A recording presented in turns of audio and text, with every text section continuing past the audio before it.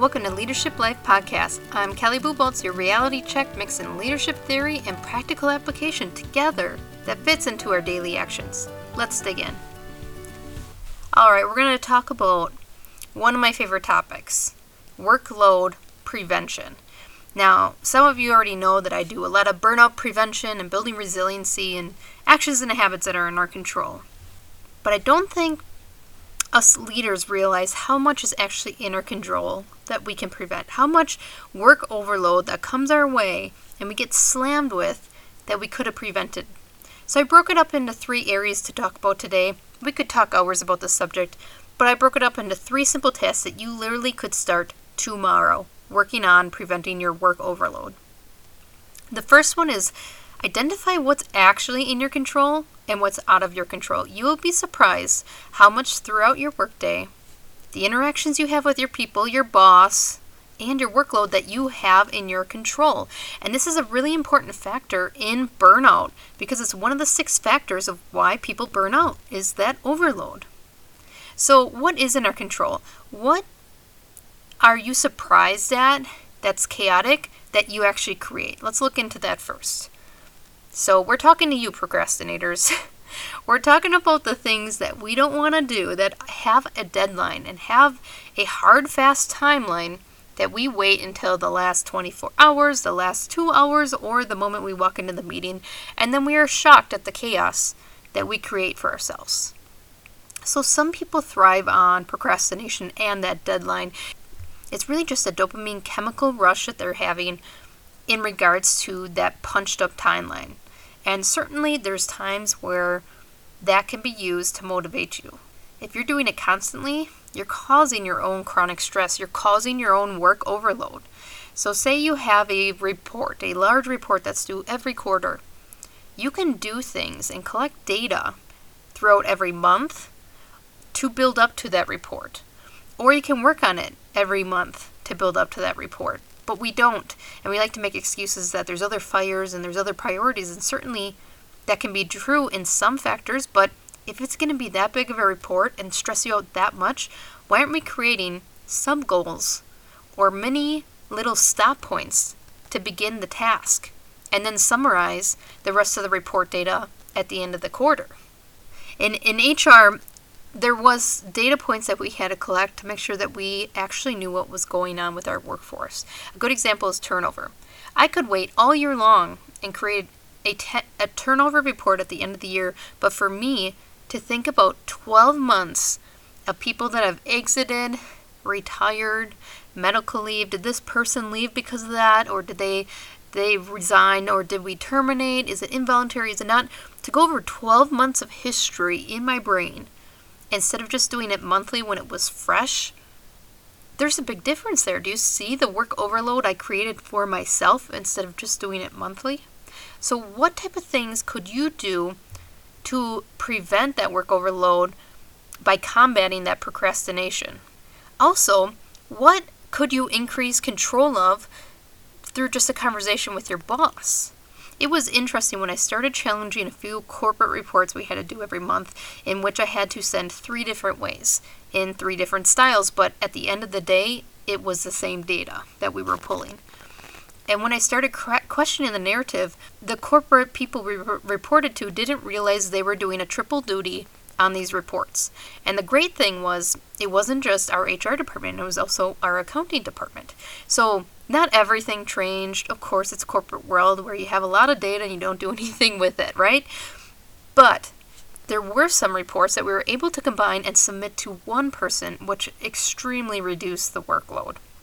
The other thing that we could do is do some prep or trend analysis data instead of waiting till the end of year and doing these massive data collection reports in which we don't know what happens to the information, but we just spend days collecting it.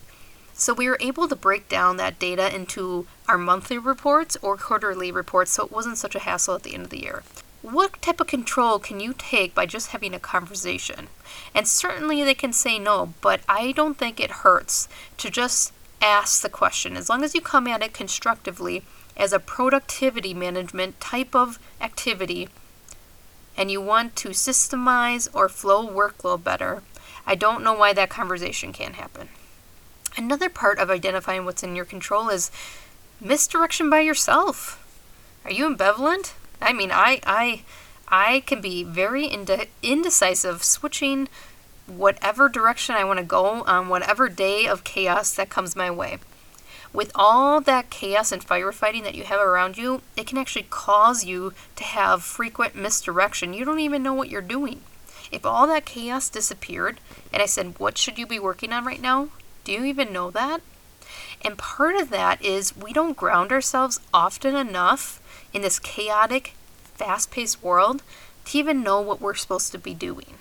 And what I mean by that is, what would you be working on if all that busyness, chaos, firefighting went away? What would you be doing? And that should really be your grounded baseline to kind of give you a sense of direction. And it will cause less switching between two different paths. It will cause less confusion to your team when you switch directions depending who's talking to you. The goal is to bring some clarity around your environment so you don't have that misdirection, that you have a clear view of the direction you want to go. Get rid of the ambivalence and make a decision. The other thing that we should be doing is identifying what is not in our control. So why I started with what's in our control is to challenge your mind and thinking, because it's easy to play the blame game. It's easy to say, I'm not in control of my office space. I'm not in control of people who come in my office and interrupt me. But you really are. I mean, if you were working on a very intense spreadsheet that you did not want interruptions or you start all over again, then that should be a discussion you have with your boss that says, Wednesday morning at 8 o'clock, I'm going to have my door shut for 1 hour. And I can whip through this report with little to no mistakes and continue on my day. But if I don't do that, it takes me 3 hours, there's lots of mistakes, and I'm very confused on the outcome of this report. So again, what is in your control and what is out of your control? Another great example is during the pandemic, it was mask on, mask off, stay at home, come in the store, bring one person with you in the store, or bring no people into the store. You get one person per household. It was so confusing. And so this sense of chaos from store to store and what's going on, you can prevent by going on their website, by calling their store and listening to their automated message, which lists the requirements of masks or how many people can be in the store. So again, you might not have control of if you have to wear masks or how many people are allowed in the store. Certainly we don't have control of that. But we do have control about the information that we research before we go to that store. It's no different than checking if the store is open. What is the hours of the store? Are they closed on Sundays? Those type of things. If we want to prevent some of this overload that comes at us through the day, what type of research can we do? A great example of this in the workforce is, what are people's schedules? Have you ever came up to a deadline and you're looking for someone and now they're off? They come in later in the day because they have PTO or appointments? If it's that important, why aren't you catching up with that person the previous week and saying, hey, I'm going to need those numbers on Wednesday. I want to make sure you're around, or who should I contact for those numbers on Wednesday after month-end closing? Do you see that the overload just dismantled itself because of your preventative actions? You know that that is a very specific time, that you need very specific data from a very specific position. So you can prevent all the stress around that person, is out, or late in the day they come in. You can prevent all that stress by just understanding and researching the situation. Identify what's in your control and what is not in your control. The second part, I do many courses on this, many different workshops, but I'm just going to take a little tidbit out of it, is building resiliency. Resiliency is not born. You don't get born with this super strength and superpowers. It's actually just really built, and it's built from prevention techniques and experiences. So some of the toughest people you know have had some of the biggest struggles, and they've rebuilt themselves. So that's one way, certainly, is honoring those struggles and what you learn from them. But an easier way is prevention. Every stressor will bounce off of you easier the thicker the armor. So if you think of someone who doesn't take care of themselves, they don't exercise, they don't eat healthy, and then they get hit with a sickness, like an illness, a virus, a bacterial infection, anything. They're going to have a harder time recovering from that because their armor wasn't there to protect them from the virus and the bacteria. The same goes with people that have chaotic lifestyles or are constantly in response mode. You're not building armor, you're just responding to your environment constantly. So eventually, the body is not going to be able to take the punches as hard as someone who controls their day, as someone who sets up their mornings, as someone who's already identified what's in their control and what's not in their control and did all those prevention techniques. What are you doing in your lifestyle, your diet? What are you doing to remove toxic environmental factors, personalities around you? We have a whole other episode on setting up your morning that I'm not going to dig into, but that whole portion of your morning and how you set it up is so important every day. Another part of building resiliency is you cannot make very clear troubleshooting type of decisions in survivorship mode. So if you're running in chaos constantly and that high-paced adrenaline rush, eventually you will crash. Now, can you go longer if you build your resiliency? Absolutely. But you need to build it before the chaos happens. You can't build it as the chaos is happening. You're already down low and stretched thin like a rubber band. You're going to snap. But guess what? There's some people's rubber bands that can stretch really far and make it out if they did the prevention work. If you want to learn more about building resiliency, grab up my Resiliency Roadmap course. It's an online course. We break down the 4 categories to begin building this armor. The third and not last category that I want to talk about is the conversation with your boss. Why I dedicate a whole category to this, along with other episodes about conversations with bosses, is this is something that I see less and less in the workforce as more challenges and problems come up. And I don't know why this is happening when employers are now supporting more of a collaborative and communicative type of environment. I think it's because we create these monsters in our head that we need to be strong and we're tough, and so we don't need to ask for help. But the one person that can help you the most is usually your boss. Now, certainly there's toxic bosses out there, there's bad bosses out there, but a majority of clients that I've worked with, I see leaders changing and having the right support and training to be the great leaders. So we need to stop our thinking about this person's not going to listen to me or they're going to see me as a poor performer and start asking for help. Now, if they don't want to provide the help, that's great. Move on, and now you can find other resources. But what I have a problem with is when we automatically assume our boss won't help, and that's probably the biggest support you can get in work overload. The old saying of they can't fix what they don't know is 100% true when you don't have a conversation with your boss. So this should be a closed door, dedicated and planned time. This shouldn't be a pop-in, hey, do you have 5 minutes type of conversation. This should be, I'm really struggling with some of my workload. Can we take an hour on Wednesday, if you have time at 10 o'clock, to go through my workload and reprioritize? Do you see how that doesn't sound so scary? It's not about poor performance. It's more about I have 100 number one things to do. I don't know how to prioritize 100 number one things. If your boss doesn't want to have this conversation, then yes, we are in a bad boss situation that we'll get to in the later episodes. So what you're going to do before you even have this meeting, you found a dedicated planned time with your boss to have it. I want you to prepare a list of current workload items, an estimated weekly time that you're putting towards these workload items. I don't want you to fabricate or make yourself look great because it's not going to fix the problem when you're creating a fake timeline.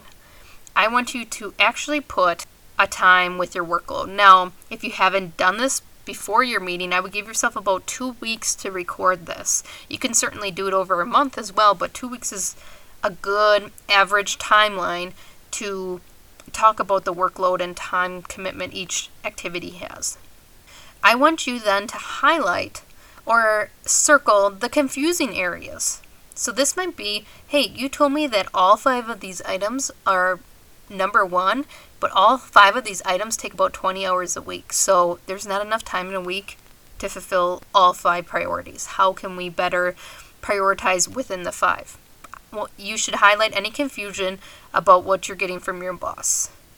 I also want you to list what other departments are assigning to your workload. Certainly, high performers want to help out everyone.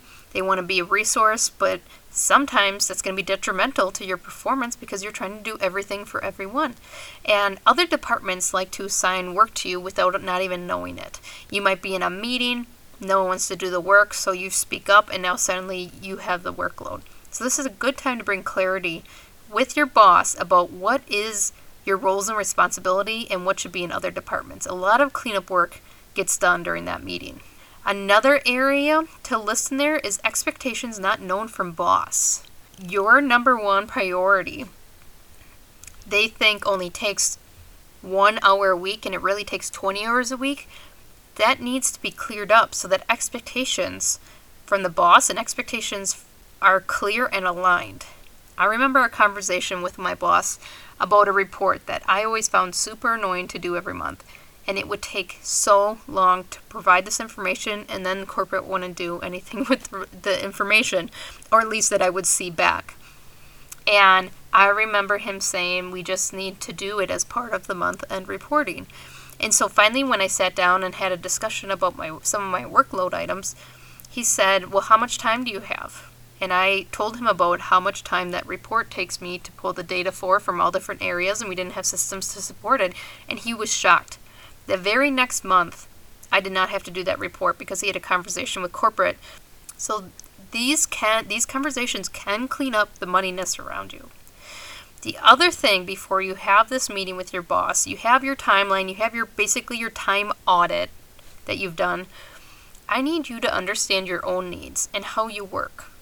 Are you someone that needs that private time for 1 hour a week to just like slam through data sheets and with no interruptions?